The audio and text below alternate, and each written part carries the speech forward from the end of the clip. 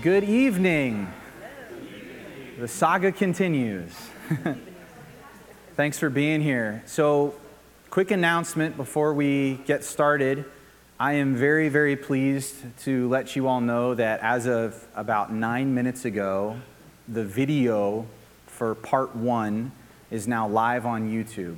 So, big props to Jeff Underwood, because for the last 2 weeks, between he and I, we have been back and forth, and I'll just say all of the things happened from a technical bug perspective to get the slide video and the raw footage of me synced up, hooked up, all in HD that didn't look super pixelated, just all the things. And so we were back and forth just about constantly over the last 2 weeks. We think it's sorted. Part 1 is up. Part 2 should be coming out this week, because now that we have the process sort of mapped out, fingers crossed, it should be relatively smooth sailing from here on out. And so that's where we stand. But I know many of you, the audio has gone up sort of as you would expect for most of the way it does for most of our services, but I know many of you have been wondering about the video. So that's the status, that's where we are. We should be on track now. So we will see. We will see. So we are going to continue in our discussion of our 9 difficult questions. And tonight is session 3 out of 5. And tonight we are going to be covering 2 more questions in particular. Tonight will be, how is eternal punishment fair? How is something like hell even remotely fair, and it doesn't put God in a place where he's not just, right? And then we are also going to discuss why God lets a child die. And so those are the 2 questions on deck. And I said before we even started this, that the first 3 weeks are heavy. We're going through a valley. But starting next week, and thank you for sticking with it, this is the hard stuff. Starting next week, we're going to turn a very significant corner, and we're going to start to climb out of the valley, and we're going to start to talk about how all of this is used and is helpful, and ultimately will get us to where God wants us all to be. And so that's where we're going. So, show of hands, who was able to access and do the pre-work? I call it homework super loosely. All right, cool. Fair share of you. Awesome. So for the rest of you, I want you to maybe try and get with someone who you saw had their hand raised. And if not, it's not a huge deal. But we're going to spend some time. We're going to start increasing the amount of, work that you all are going to do.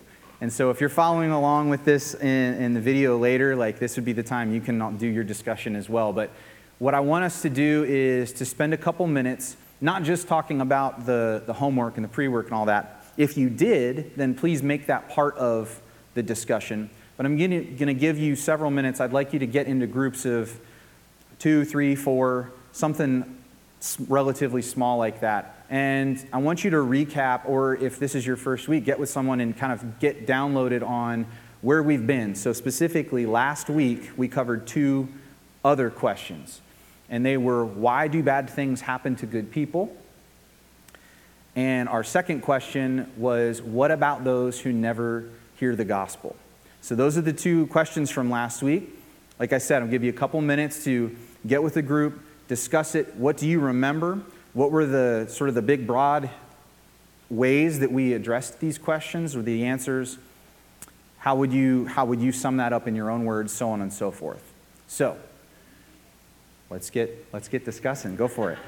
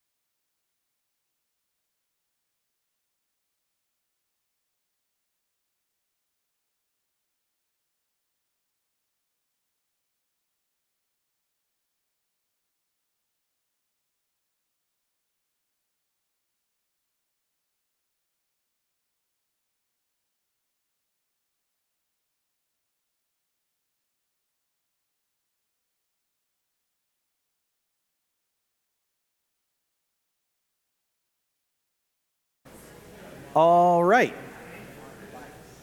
So here, lots of good discussion still going. Thanks for letting me finish my coffee, by the way. That was the whole reason for that in the first place. Now, cool. So let's do a little bit of recap. I'm going to have you, we'll just do this popcorn style. We're not going to stand on formality and make anyone raise hands or anything like that. I mean, we are in church, but not that kind of raising your hands.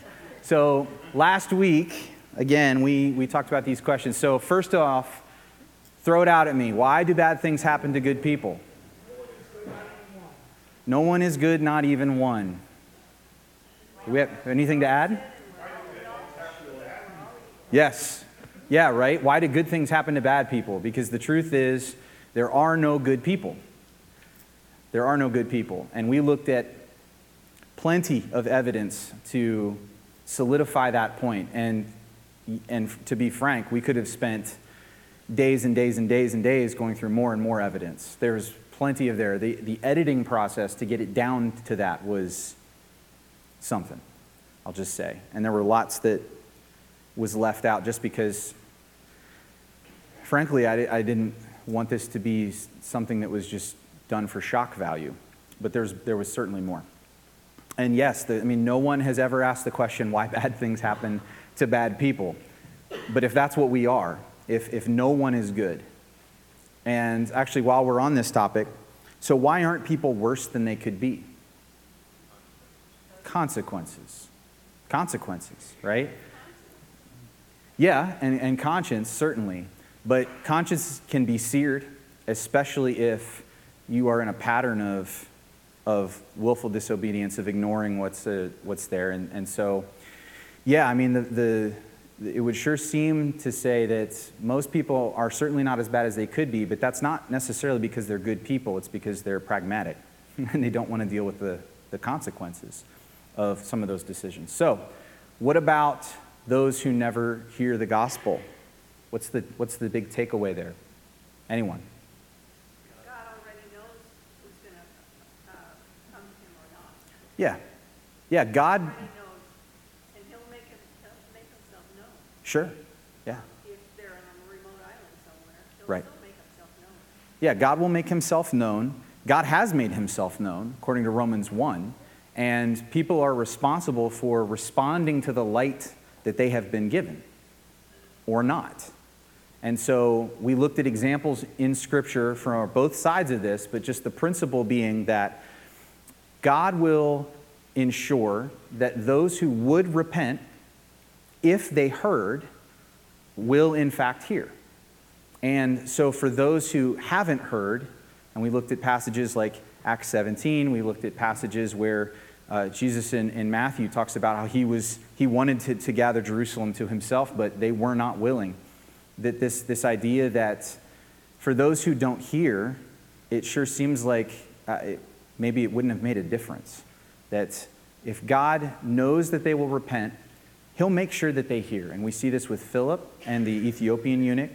We see this with Jonah and the Ninevites. God makes sure that Jonah gets there because he knows what the response is going to be. He drags Jonah kicking and screaming there, but it's because he knows what the response is going to be. And so God will make sure that people who will repent will hear. Once again, our standard disclaimer, we are still in the midst of some difficult topics, and so as always, this is a hard PG-13. We're going to talk about some things tonight that will be, again, momentarily uncomfortable, but we're going somewhere with all of it. And so with that in mind, let's dive in. So our first question for tonight, how is eternal punishment fair? And this is a question, as I've said before, that certainly comes up a lot. It's one that is asked often because from our perspective, and I've said it myself, that if you look at someone's life, you look at even the worst people who've ever lived, they've only done so many bad things, right? Our lives are finite. We can only sin so much. So you're telling me that your all good and all loving God would torture someone forever? No matter how bad they've been, the punishment does not seem to fit the crime, right? Now, that's certainly part of what we're going to talk about. But another aspect to consider in our and I use that term collectively, but in our Christian efforts to really try to drive home that hell is not a place you want to be, there is, I think, and has been a tendency to make hell out to be, if possible, worse than it actually is. Because again, if we're going to use Scripture as our standard, if we're going to stay anchored in Scripture, and we should, we're going to look at that in a few minutes, I think that we can and we have made hell out to be worse than it is, or at least we've said things about it that you're going to have a hard time grounding in Scripture. And I'll give you 3 examples. Not surprisingly, all from preachers and evangelists through the years. We'll look first at Charles Spurgeon. He said this: "In fire exactly like that which we have on earth, the body will lie, asbestos-like, forever unconsumed.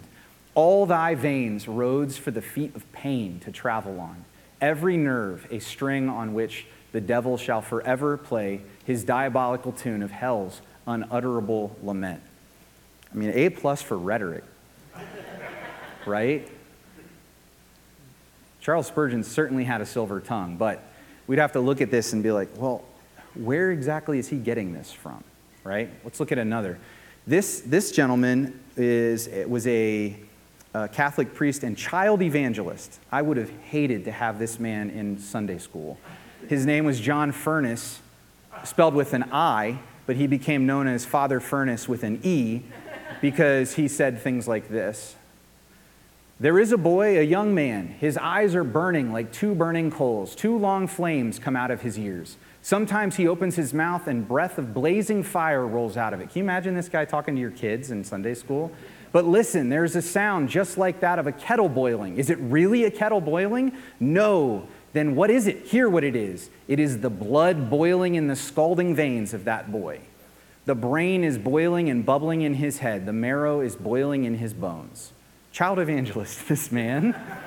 Good grief, dude. Right? One more, and again, a very well-known preacher from, in American history anyway, would be Jonathan Edwards, famous for his sermon, "Sinners in the Hands of an Angry God." He wrote this: "The body will be full of torment, as full as it can hold, and every part of it will be full of torment. They shall be in extreme pain, every joint of them, every nerve shall be full of inexpressible torment. They shall be tormented even to their fingers' ends, their hearts and their bowels and their heads, and their eyes and their tongues, and their hands and their feet will be filled with the fierceness of God's wrath. This is taught us in many scriptures." Would anyone like to offer one of the scriptures where this is taught? I don't know where he's getting this from. But you see the theme here, right? Of that, well, is it maybe this is an ends justify the means? Like, is it okay to scare people into repentance? I certainly think that if you really take the doctrine of hell seriously, it should frighten you.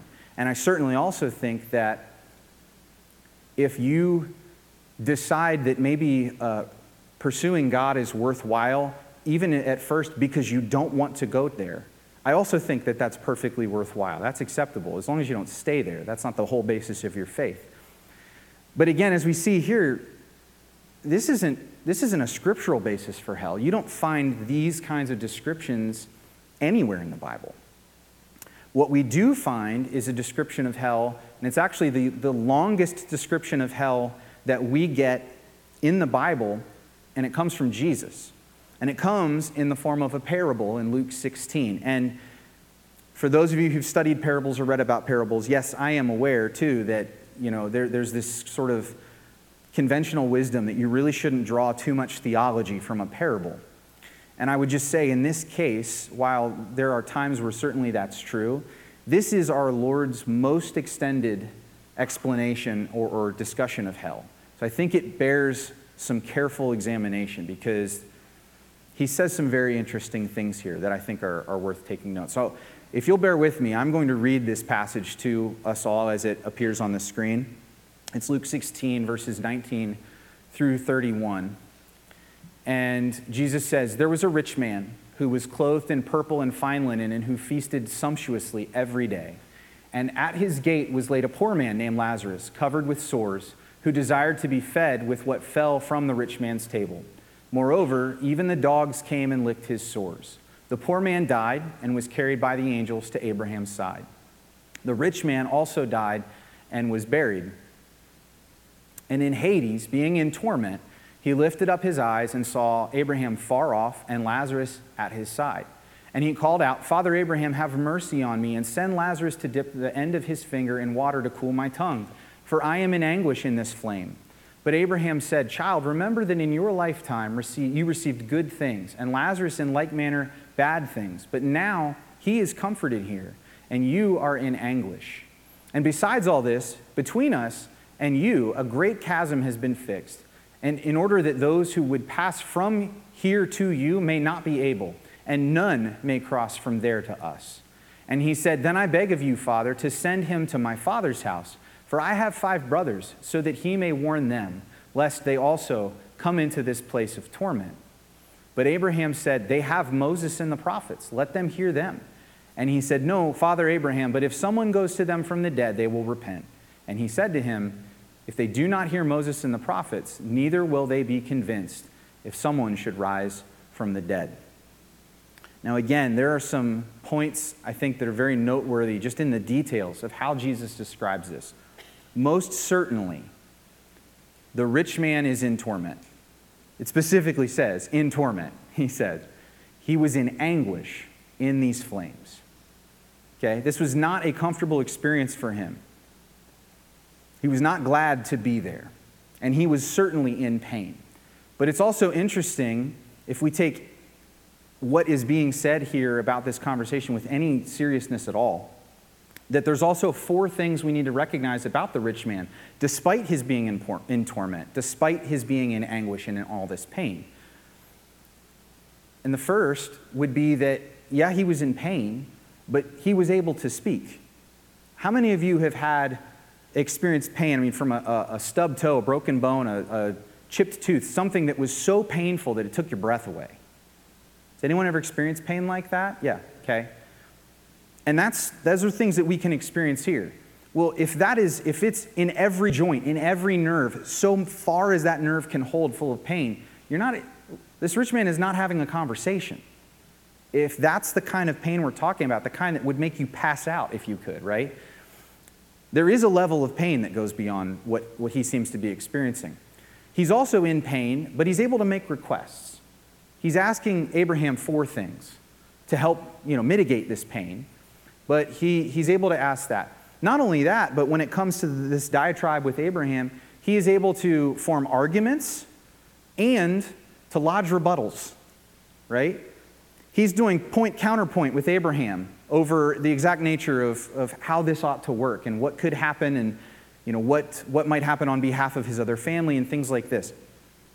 He's certainly in pain. He's certainly in torment. He's certainly in anguish. But it's interesting to note that he's also doing all these things as well. But the key question that I feel like we really need to ask as a result of this, if we look at the passage carefully, is yes, he's in pain, yes, he's in hell, he's in all these things, but was he any different? Was he any different? Was the fact that he was there, had he changed at all from who he was before he died? And I want us to go back and look at some specific examples from this passage. You'll notice that specifically with regard to Lazarus, he just has no respect for Lazarus at all, even after he's died. Send Lazarus to cool my tongue. Lazarus lived a horrible life by our standards. He had nothing to show for it in his earthly existence, and he is finally in heaven. And this guy wants him to leave that place. That's the only comfort he's really ever known in his existence. And to be his errand boy, to come make him feel better, right? Send Lazarus out of heaven. I don't care what Lazarus is doing. I don't care if this is inconvenient for him. I need him to go get me some water. And if you can't do that, well then send Lazarus to my house, right? Again, I don't care where he is. I don't care what he's got going on right now. I have a need of him. He still looks at Lazarus the same way that he did when they were both alive, as beneath him, as a tool to be used by him, right? And even with Abraham, if you look at his conversation, we don't get tone. We don't get Jesus' tone here. But based on the rest of the context here, I'm a little hesitant to say that this rich man here has some, deep-seated respect for Abraham. He's disagreeing with Abraham. Abraham's telling him, here's the way it is. And he's like, no, I think it should be this way, Abraham. And, these uses of respectful terms, I mean, again, you can't read it this way definitively, but it would be very easy to understand that he's probably sucking up here a little bit, buttering Abraham up to trying to get him to do what he wants him to do. Again, not the inspired commentary on this, but I'm just saying, if you look at the rest of the context, this dude isn't any different. He's not any different. So the bigger question is, if this is how Jesus conceived of heaven and hell and some of these principles in his most extended teaching on the topic, we ought to ask a question as a follow-up to this, and that would be, so will anybody be different? I mean, if the rich man is sort of our stand-in for understanding the citizens of hell, will anyone be any different? Well, let's look at a couple other passages that talk about people's attitude as they either are nearing their life or about to die, and they understand what's going on. We see this in Revelation. During the plagues and the judgments and the wrath of God that's being poured out on people. And again, they're not dead yet. They're not in hell, but they're dying. And in the passage says they were scorched by the fierce heat, and they cursed the name of God who had the power over these plagues. They understand that God's in control of all this, and that if God wanted, he could take it away.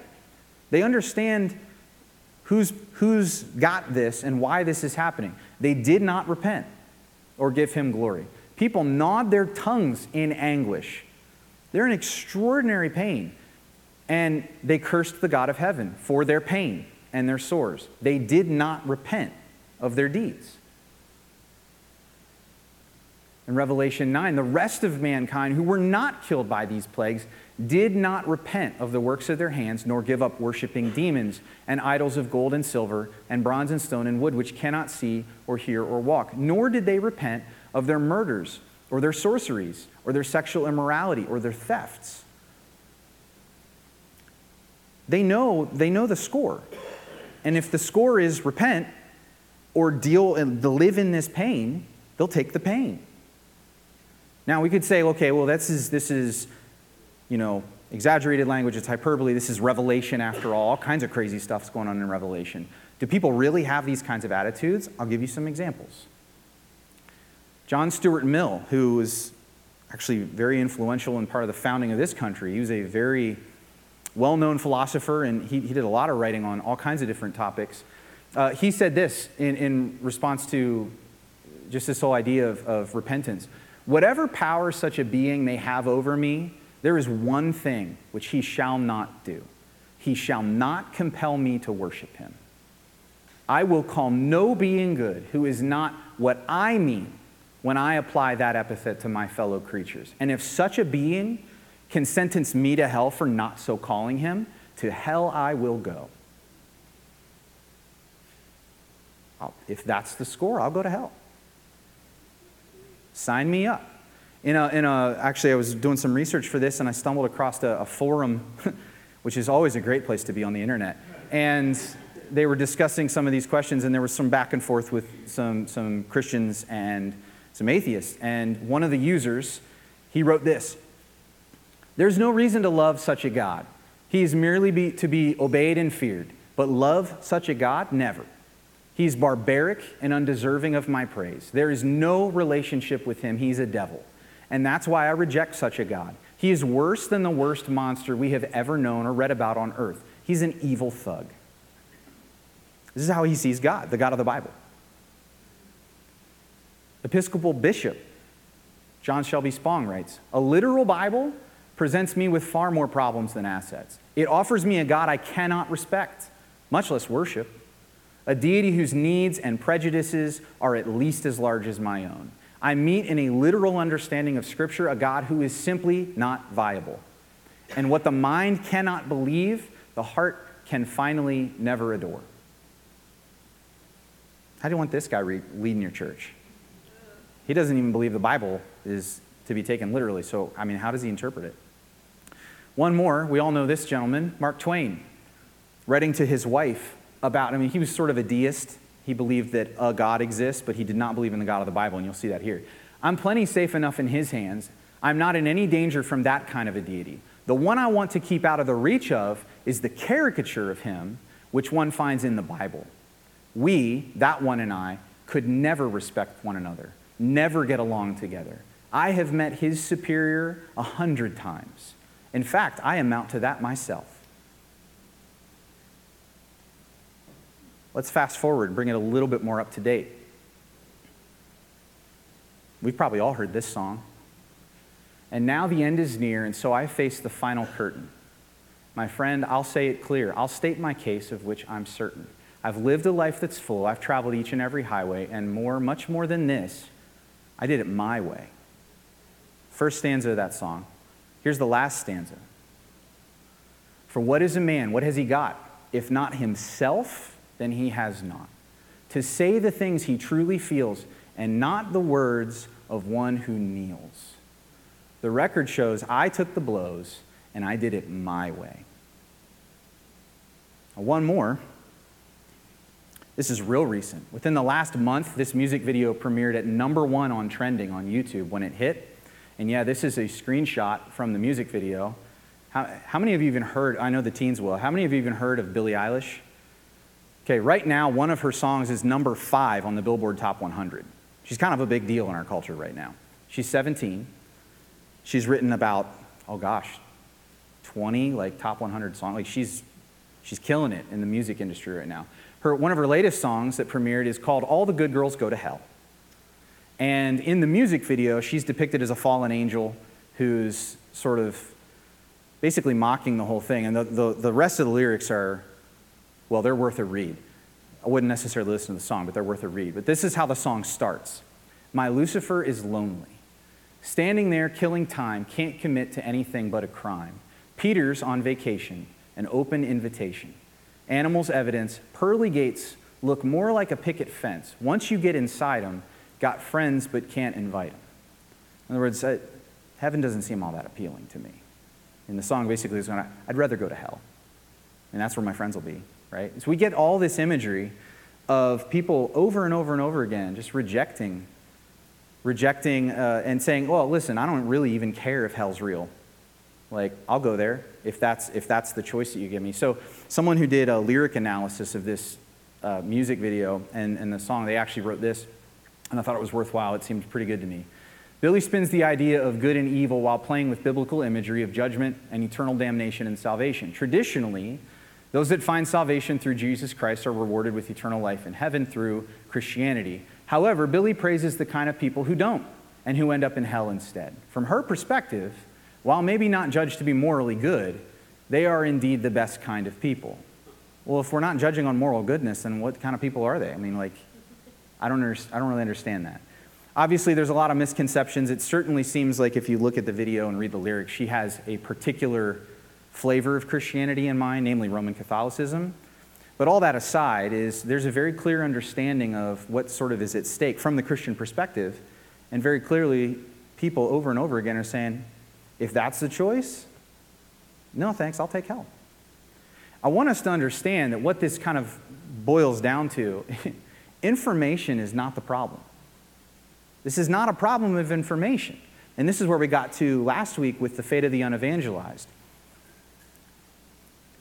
God is not on the hook for making sure everyone gets a gospel presentation if God understands that information ultimately isn't really the problem here. If someone's lacking information and that would make the difference for them, I'll make sure that they get that information. But just soak in this picture for a second. There's a big old sign right there. It says, danger, do not proceed beyond this point. People are like, yep, cool, thanks. And they walk right past. This is not about not having the right information. This is a volitional problem. The problem isn't here. The problem is here. It's our will. If I have to bend the knee or go to hell, I'll go to hell. So here's the question. Based on what we see about the rich man, based on what we see from all these examples, if this is how people think, On what basis are we supposed to think that that's going to change just because they die? I mean, why would that? So they get to meet God. Okay. I'm sure they've been looking forward to that for a long time. I bet they have a whole bunch of things they want to say to him, right? But none of them involve admitting that he's Lord and bowing the knee, right? And again, we might say, well, maybe they will, but why? I mean, if this is really how they believed before and this is how strongly they feel, why do we think that that would change? I don't really see a good reason that's evidence-based to think that that would change. I mean, we kind of hope that it would. I'm not sure it would, though. So when we get to sort of our original question, how is eternal punishment fair? Well, eternal punishment would be fair, and I think is fair, for the eternally unrepentant. Yes, in this life, people have only sinned a finite amount of time. But if they continue to sin, continue to reject, continue to rebel, continue to go their own way, even in the life to come, well, then they're going to continue to sin forever. And if that's the case, then forever is the only fitting punishment for people who are forever rebels. They're not going to stop rebelling just because they die. C.S. Lewis, and it's the first time we're bringing him up, but he's going to make a significant appearance tonight because he wrote a little bit on this topic. He wrote, "I willingly believe that the damned are, in one sense, successful, rebels to the end, that the doors of hell are locked on the inside." In other words, if the only choice is bending the knee or staying here, I'll stay here. He goes on to say, "The choice of every lost soul can be expressed in the words, 'Better to reign in hell than to serve in heaven.' There is always something they insist on keeping, even at the price of misery."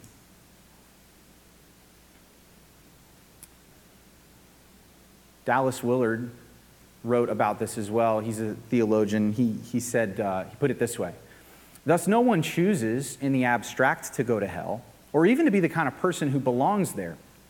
But their orientation towards self leads them to become the kind of person for whom away from God is the only place for which they're suited. It's a place they would, in the end, choose for themselves, rather than come to humble themselves before God and accept who He is. The fundamental fact about them will not be that they are there, but that they have become the kind of people so locked in their own self-worship and denial of God that they cannot want God." In other words, in the end, everyone gets what they want. Do you realize that? In the end, everyone gets what they want. I mean, not completely, maybe. Like, certainly wouldn't be happy or glad that I'm in torment. But if my only two choices, once again, are submission and repentance to God and recognition that He is Lord and I am not, or torment and hell, everyone gets their choice of those two. Period. Now, there is a question that we should raise, and that is, so despite this, will hell be the same for everyone? And there are some scriptures we can look to that would suggest otherwise. And I'm not going to refer to something, again, that's a foreign context to the Bible, like Dante, for instance, to say that, well, there's all these layers and hearts. Scripture doesn't tell us about that, but Scripture gives us some hints. Jesus says, "I say to you, it will be more bearable on the day of judgment for the land of Sodom and Gomorrah than for that town." When he's rebuking them for witnessing His works, His life and ministry, and not repenting. And he also teaches in Luke that the servant who knew his master's will but did not get ready or act according to his will receive a severe beating. But the one who did not know, but did what deserved a beating, will receive a light beating. Everyone to whom much was given, much will be required, and from him to whom much they entrusted much, they will demand the more. It sure seems to indicate that we are going to be judged, that people who go to hell are going to be judged based on the amount of light that they rejected. And certainly people, depending on the time and place and the circumstance of their birth and the things that they were exposed to, lots of people have received lots of light. Again, Romans 1 says no one has an excuse before God. But simply to say that how much of that you have rejected and again throughout your life, you're going to be held more accountable because you should have known. You should have thought about it. So we come to an uncomfortable question that has to do with this, because I'm sure that many of us, if not all of us, have friends and family who are not believers. What are we to do with that? Are you saying that if they reject the gospel, they're going to be one of these people, they're going to go to hell, and they're going to be like this forever? Yeah, I am. But there's something that we need to think about as we consider this. Doesn't this guy just look like a sociology professor? How many shots did they have to do to get that pipe just right? He wrote, is a sociologist, Zygmunt Bauman. He even has a name like a professor. He wrote this: a journalist of Le Mans interviewed former hijack victims. And we're talking about people who were the victims of an experience where someone came, usually, I think of planes, right? And they found an abnormally high incidence of divorce among couples who jointly, as victims, experienced the hostage experience in agony. Most interviewees told them, the sociologists, that they had never contemplated a divorce before the hijack. But after that experience, way above the statistical average. And the sociologists are looking at it going, how do we explain this? Well, here's the conclusion they came to as they did interviews with these spouses. During the horrifying episode, they said their eyes opened and they saw their partners in a new light. Ordinary good husbands proved to be selfish creatures caring only for their own stomachs. Daring businessmen displayed disgusting cowardice. Resourceful men of the world fell to pieces and did little except bewailing their imminent perdition. In other words, when the human niceness that we talked about last week is stripped away, when you really boil it down and when people are exposed for who they really are, these are not good people. And these are not people that you would want to spend time with. C.S. Lewis also wrote, in the long run, the answer to those who object to the doctrine of hell is itself a question. What are you asking God to do? To wipe out their past sins and at all costs to give them a fresh start, smoothing every difficulty and offering every miraculous help? But He has done so on Calvary. You want God to forgive them? They won't be forgiven. They don't want His forgiveness. You want God to leave them alone? Alas, I'm afraid that's what He does. So when we look at or think about our friends and our family, on the judgment, when every deed, when every thought, when every real motivation and intention of the heart is brought to light, and all the excuses, all the veneer, all of it's wiped away, and we see people for who they really are, I honestly think we won't really recognize them. I don't. I think they will be the kind of people, when we finally see them in that light, that we would not want to spend an eternity with.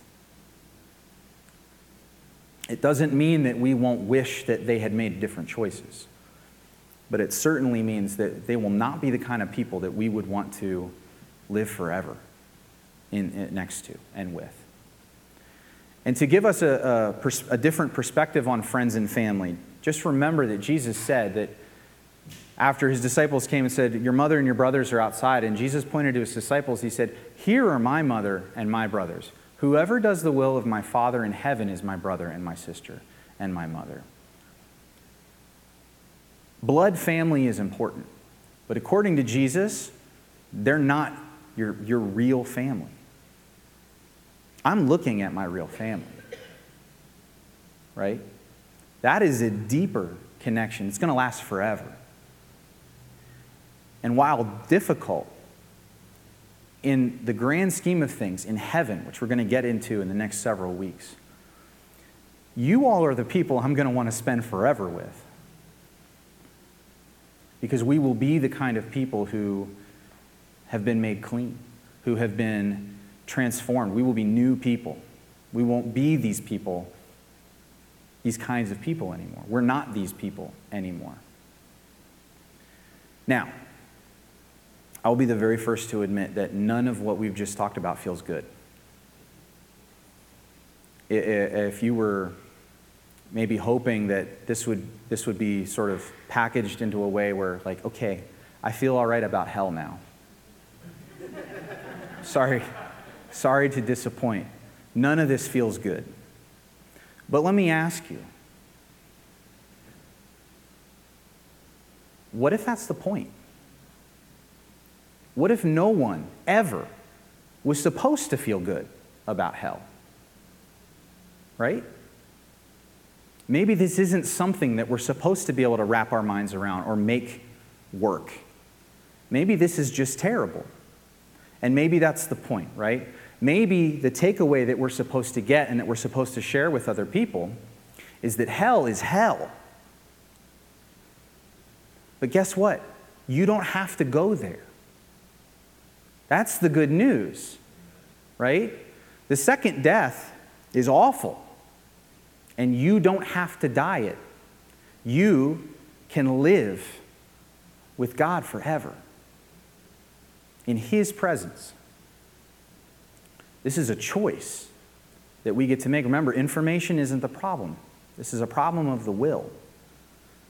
And so I think one of the best things we can do is to pray for people, for friends and family who don't know, that God would work on their will, that He would soften them to the realization that they are not the Lord of all, and that they need to stop pretending that they are.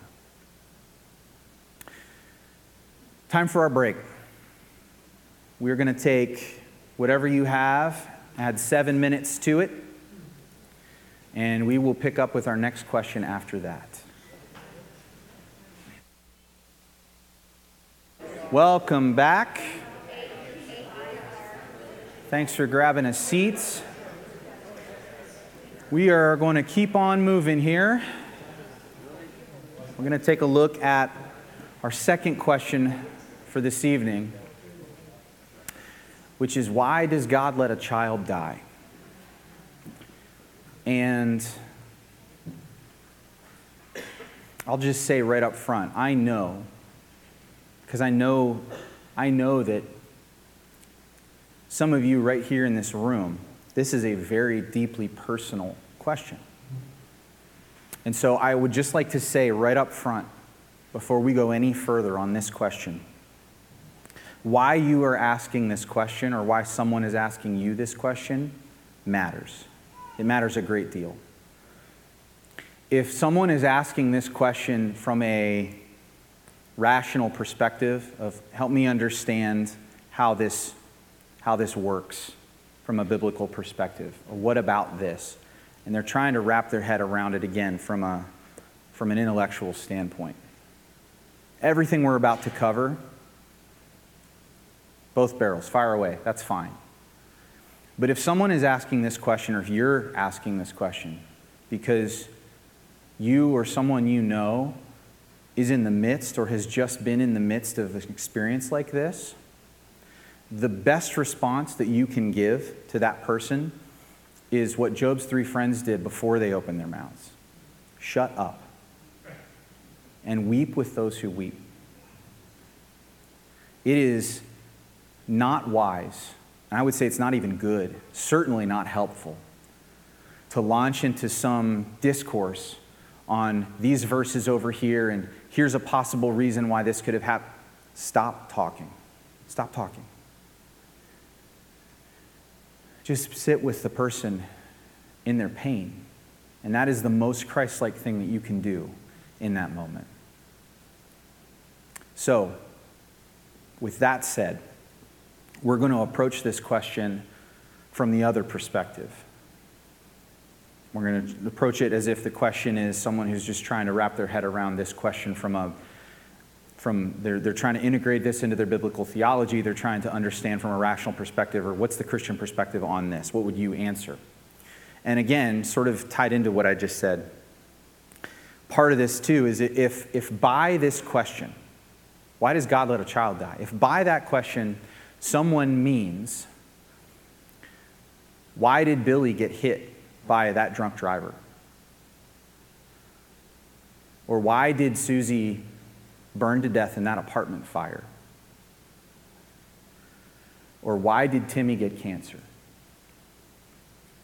If we're asking about a specific scenario with a specific child, there is only one honest answer that I can give you.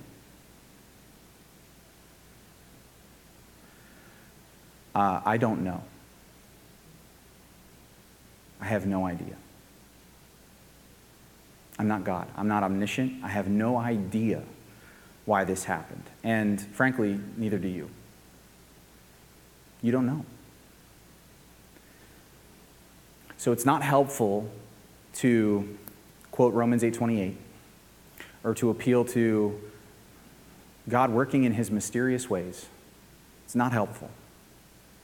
Again, we need to respond as if that's the emotional question. And the answer is to weep with those who weep. But if we are willing to take a step back and to ask the question or frame it more broadly, more generally, and to ask the question, well, why does God let children die? Then I think we can go somewhere and we can get some traction on this question.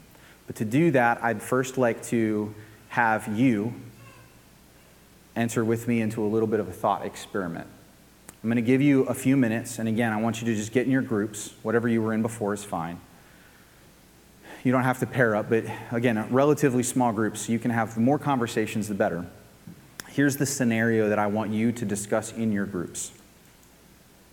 As a group, you can eliminate tomorrow one cause of child mortality. A specific disease, a certain accident, a condition, a immoral thing that's done to children that results in their death. Whatever, literally, talk about it and decide amongst yourselves as a group, you can eliminate one cause of child mortality. What is it? What is it? Which one do you pick and why? So take a few minutes, talk about it amongst yourselves, and we'll chat.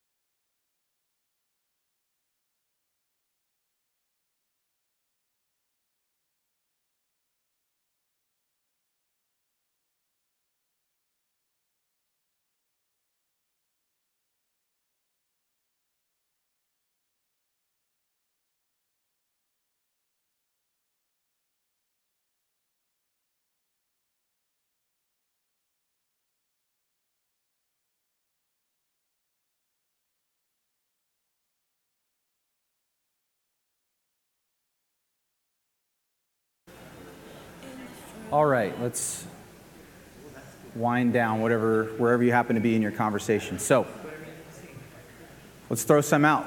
What do you come up with? What are you going to eliminate? Abortion? Sure. Why abortion? Numbers? There's certainly a lot. Certainly a lot.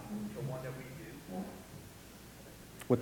the one that we as a society, Yeah, certainly. Yeah, it's prevalent in our society. What else? Any other? Please. Child abuse? Yeah. And why that?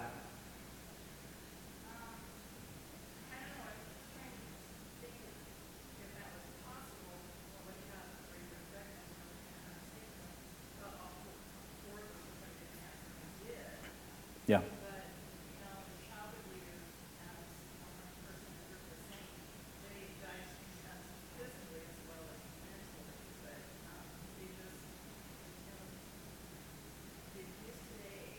Mm-hmm. Yeah. Child abuse is, as you said, it's horrific. It certainly is a terrible, terrible way for a child to die, for sure. Any other answers groups had, please? various childhood cancers. Cancer? Yeah. Yeah, for sure. And why that in particular, of all the A lot diseases? of pain, a lot of suffering for someone very Yeah. innocent. The quality of the amount of pain and suffering. Yeah. Any other different answers? We'll take one more. Yeah. Sure. I mean, they don't have anything to do with that. They're just wrong place, wrong time. I mean, is there any other reason in particular that you chose car accidents? It would save, yeah, it would save a lot of people. So, whatever your group decided, and by the way, before we move on, and again, if we spent enough time talking about this, maybe it would come up, but it's interesting to me that no one thinks about dysentery. You know that's the #1 killer of children in terms of numbers worldwide, dehydration from malnutrition, dysentery, things like that. Accidents are in, I think, the top 3 or 4. And I'm just pulling from the I think it's either the World Health Organization or the CDC data on child mortality. Not things we would necessarily think of, but kills way, way more, I mean, on a magnitude higher than even something like cancer. Cancer is actually a very relatively, statistically small amount of children who die from that. Now, all that said, whatever your group came up with, I want you to just hold that in your mind. You can have that tomorrow. No child will ever die from that again. But, and if we'll just use a medical example, but go with me here hypothetically. It's going to require the life of one child in order to make it happen. And let's just use a disease, for example. Let's just say hypothetically that there's one child's been identified who has a abnormal immune response. They're able to fight this thing off naturally with an amazingly high success rate. But if we're going to make sure everyone is able to become, safe from this disease, we're going to need all the blood, all the marrow. Like, this child is not going to survive the process, but it's going to save who knows how many. So here's the question. Do you do it? Yes? No? I mean, we're uncomfortable now. Would your group, if that's the trade-off, in order to make your cause of mortality gone tomorrow, is that worth the trade? Yes? No? How many would say maybe yes, I'm leaning that way? Some of us. How many would say leaning no? Okay, some of us. Yeah, we're uncomfortable with this, right? You know why we're uncomfortable with this? Because we have no idea what we're talking about. We don't have the tools to really think this through. So you could appeal to, well, I mean, yeah, it's terrible to have to sacrifice a child, but we're going to do it for the greater good. Well, whatever that means, here's a question. Who gets to define what the greater good is? I mean, none of us are omniscient. We have no idea what the impact of that decision is going to be 10 years, 50 years, 500 years down the line? And why me and not someone else? Who gets to make that call? Who gets to decide what ultimately is the best decision in a case like this? Also, if we're willing to say, yeah, I mean, greater good, I don't like it, but yeah, we maybe should do it, exactly how much child death is acceptable, right? I mean, we're trying to eliminate child death, but if we're willing to sacrifice one, are we willing to sacrifice 2, 10, 50, 100, 1,000? Where do we draw the line? And I promise you, anywhere you draw the line is going to be completely arbitrary. Completely arbitrary. Now, here's a thought. If you were out there and you thought, yeah, I mean, as much as I don't like it, I would be willing to say, let's sacrifice the life of this one child in order to save maybe millions of lives. Again, here's a thought. What if that child that was sacrificed turns out to be the next Martin Luther King Jr.? And that impact never happens because they're just not here. We talked about the abortion statistics last week. In our country, for every 5 people you should know a 6th. They're just not there. I mean, what if that one child turns out to be this? Now, for those of you who said, nope, we shouldn't sacrifice that child. We should let that child live, even though it's going to bring the deaths of other children. Well, what if it's not this? What if that child grows up to be the next Hitler? We just don't know these things. When I say we don't know what we're talking about, we don't. And I raise these questions simply to get us to really think this through. Here's the point. When it comes to this question, we are so far out of our depth. Where do you even begin to get some kind of traction on how do you even begin to make decisions like this? How do you even begin to evaluate what something what the death of a child is relative to something else or another death of a child?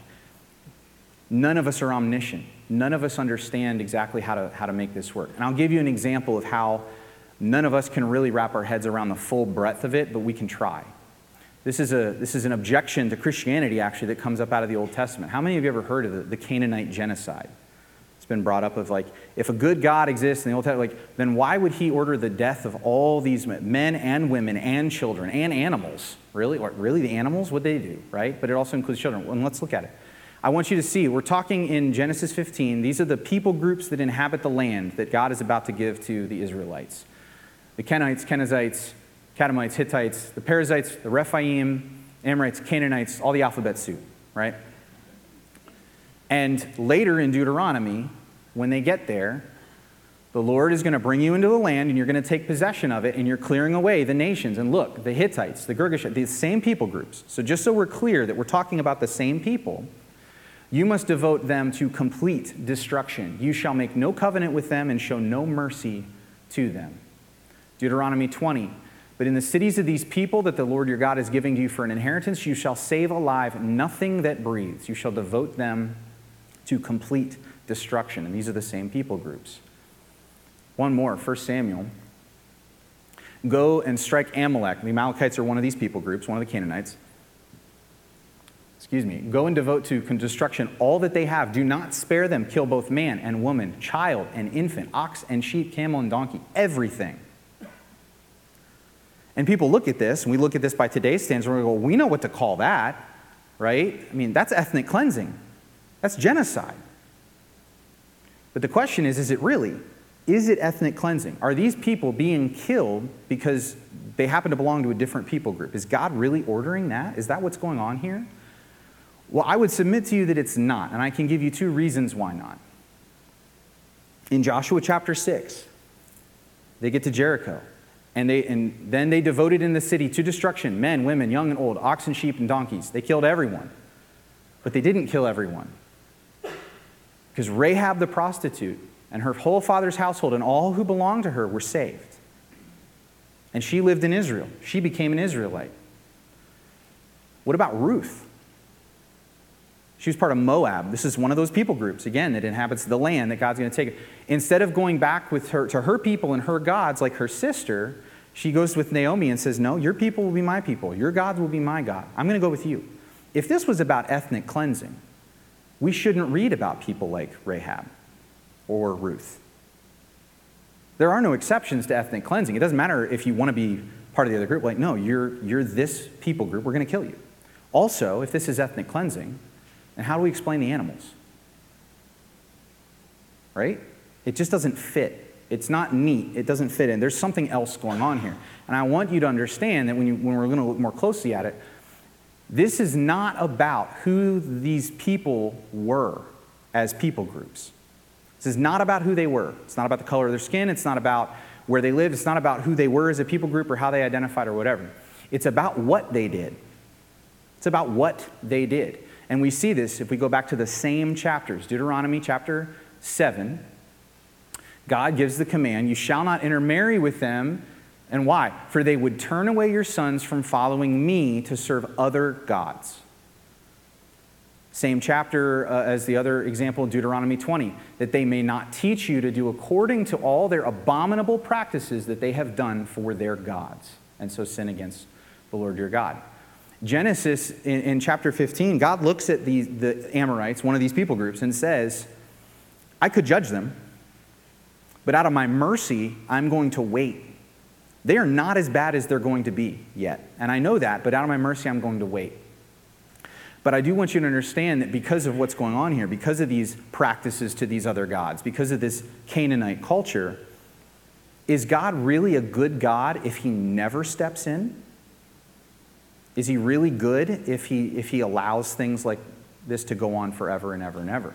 So we're going to look at some Canaanite practices. And some of this will bring a little bit familiar because of what we talked about last week. And again, it's tied to idolatry. The reason the Canaanites did these things is because this is what their gods did, and they imitated their gods. Incest. Baal, which we read about in Scripture, one of the chief Canaanite deities, in Canaanite religion, he had, in their mythology and their pantheon, he had sex with his sister at the encouragement of his father to humiliate her, and he kept his own daughter in Canaanite mythology as a concubine. We have from Egypt dream books that basically gave interpretations of dreams you had. And according to these Egyptian dream books, if you had an incestuous dream about having sex with your mother or your sister or something, that apparently was a good omen. Guess what was a bad omen? Having a dream about having sex with your wife, right? Exactly the kind of sex that the Bible describes is what God has commanded and set within the boundaries. Well, according to the Egyptians, bad stuff was going to happen if you had those kind of dreams. And I just want us to look at an example from the Bible.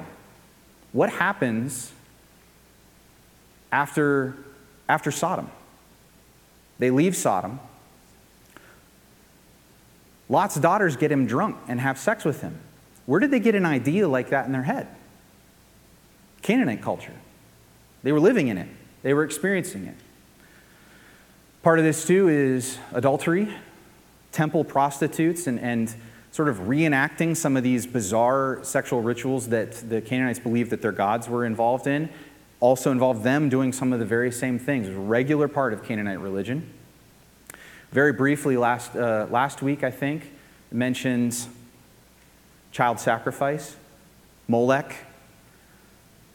Children up to the age of 4 were placed in the arms of Molech. He's a bull-headed deity over an open fire. He was made of bronze, which would heat up. They were placed onto the arms, and they were roasted to death. This is how child sacrifice is. By the way, Solomon set up an altar to Molech and participated in this, according to the books of Kings. No wonder God was upset, right?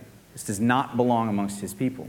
And just in case we're wondering if, well, maybe this is just a couple people that did this. Well, we also know from archaeology and things like that, they would play drums and horns and flutes during this so that they could drown out the screams, so that the people away from the temple wouldn't have to listen to this all day while these children were being sacrificed.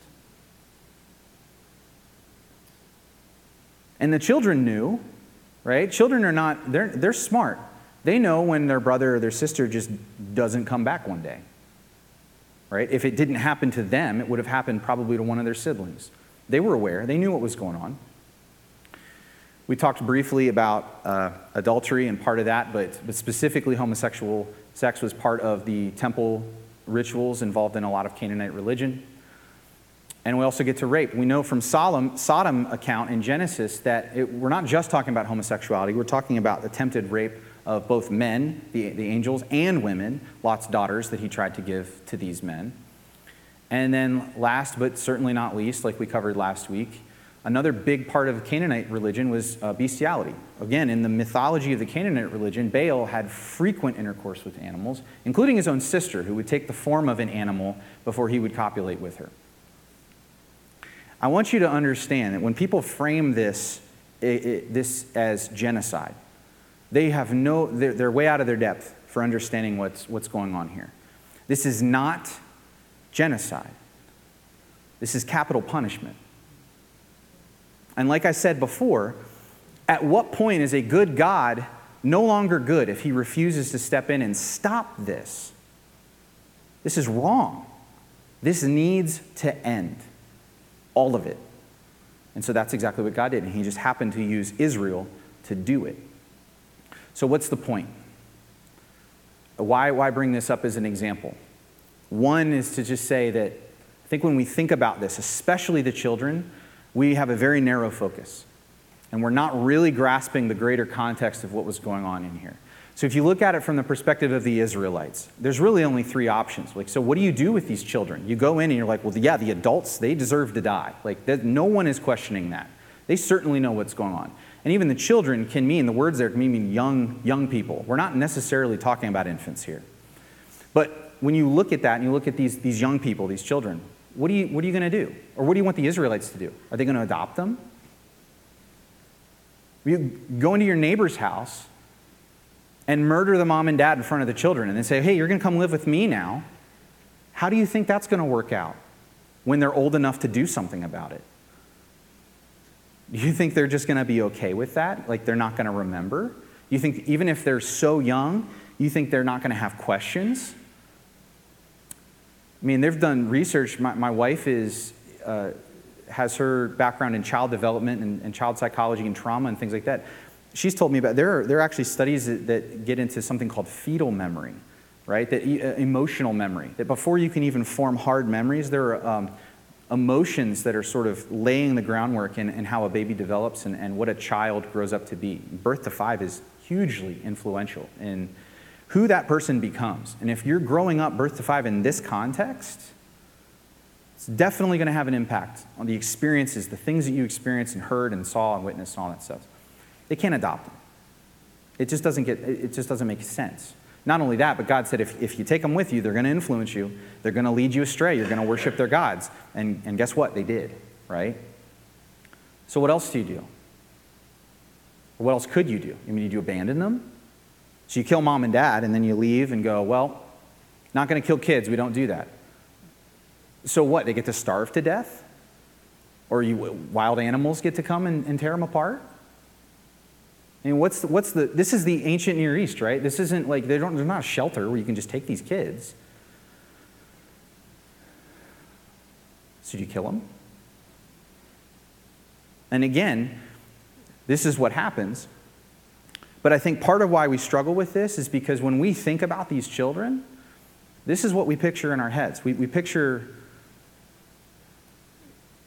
this, not a care in the world. And we picture our kids.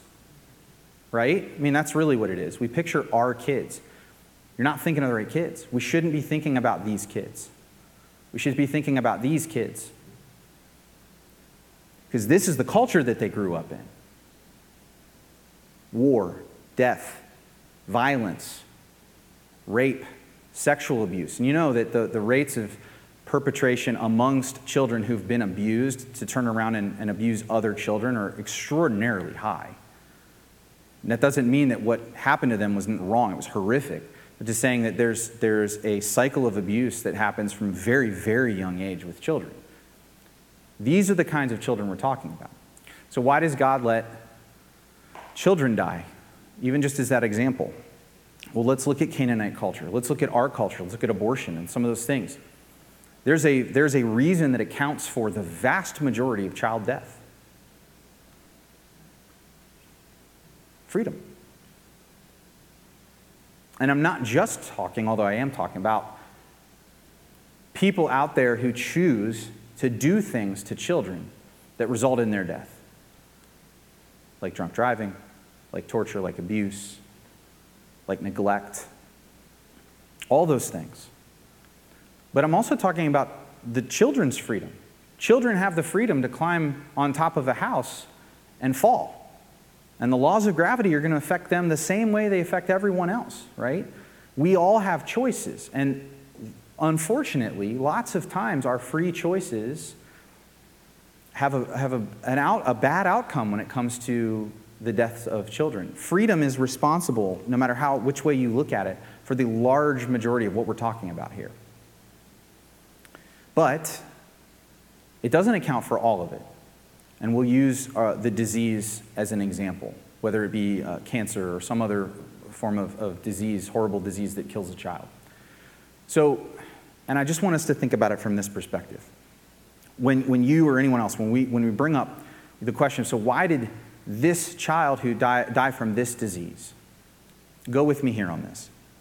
Why did this child die from this disease? And you can do this with literally anything, not just a disease. You're not asking that question just because you care about that child, right? And it's not just this child that shouldn't die from cancer. You don't want any child to die from cancer, right? Right? Okay. It's not just cancer, though, is it? You don't think children should die from other diseases, do we? And while we're on diseases, what about accidents? Those shouldn't be fair game either. Or murder, or the horrible things that happen to children. So here's the question. Until what age should children be indestructible? Right? This is the line of thought that one of my professors took me through, and I wanted to share it pretty much exactly with you because I don't know. I mean, at what age should children be allowed to die? Can you imagine what it would be like to live in a world where 2-year-olds are indestructible? You're playing with them, and I have a 3-year-old and a 2-year-old.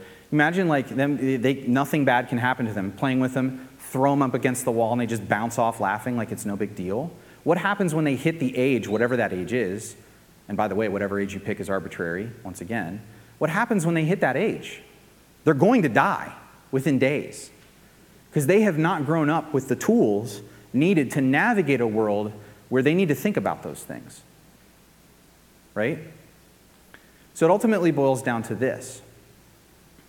What else would you have God do here?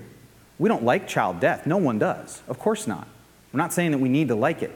But let's consider the alternatives. What could God have done other than this? God has 3 options, so far as I can see. He could have created nothing. Certainly solves the problem of evil and the problem of death. It would seem that that's not an option God really likes. God wanted to create. God saw his creation was good. And just because bad things have happened as a result of choices does not mean that the plan was bad or flawed. Now, alternatively, God could create, and he could create robots. But that doesn't seem like the kind of relationship that God's interested in. Is love really love if you can't do otherwise? We have movies about all this, right? And our answer is nope, it's not. It's not real, it's fake. God made toys and he's the one playing with them. Nothing else is real. It's just him, essentially. Or God could create the world very much like what we see and experience, where he gives his creatures real freedom to make real choices and the freedom to abuse those choices. And we look at that and we go, well, I mean, that really seems like it is not worth the risk. I mean, look at all the suffering, all the evil that has resulted because people have abused their free will. Is free will really worth it? Is it worth the risk? We would certainly have our own take on that. I think God has his own take on that as well. So next week, that's where we're going to pick up. How valuable is free will when you get right down to it? And what's God's perspective on that?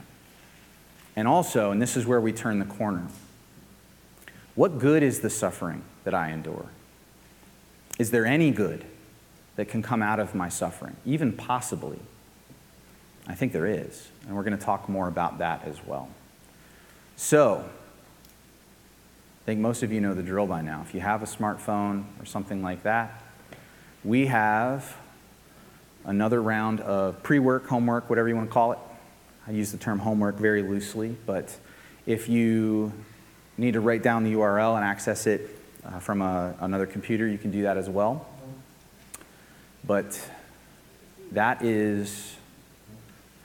our night tonight. Let me do this, and I neglected to do this the last 2 weeks. I will not neglect to do it again, but let me pray for us before we leave here. Father, you have created a good world. And God, your plan, your intention for your creatures, your imagers, is good. It's wonderful, God. And the fact that our freedom has been abused, the fact that we have gone our own way, has not surprised you. It has not derailed the plan. There is no plan B. Plan A is the only plan, and you're going to succeed in plan A, God. Despite our choices, you are going to have a human family, which is what you created to begin with. You're going to have a human family. And God, thank you for loving us so much that even when we didn't want anything to do with you and left unto ourselves, we still wouldn't. That while we were yet sinners, that you sent Christ to die for us, to become sin for us, to bear the penalty of sin for us, so that God, even though we're going to die because of the result of our sin, that God, we don't have to die again. That God, we can live forever with you in your presence because of what you have done for us. Thank you. Thank you for giving us enough information in your scriptures. Thanks for leading your people to think and to write in the way that they did so that we can answer these hard questions. And God, thank you most of all for the plan that you have for us, that you're not leaving us here. This place is not the end. This is the beginning of an amazing, amazing life to come. And so God, in the weeks that follow, I pray that as we have looked at the depth of our sin, as we have looked at the problem of what our choices apart from you have wrought, that God, we would begin now to turn in the next couple weeks to look at the greatness and the height and the breadth and the magnificence of our salvation that you have provided for us. That you would give us a renewed appreciation and a wonder and an awe of who you are and what you have done for us. It's in your name, Jesus, that we pray. Amen. Thanks for being here, everyone.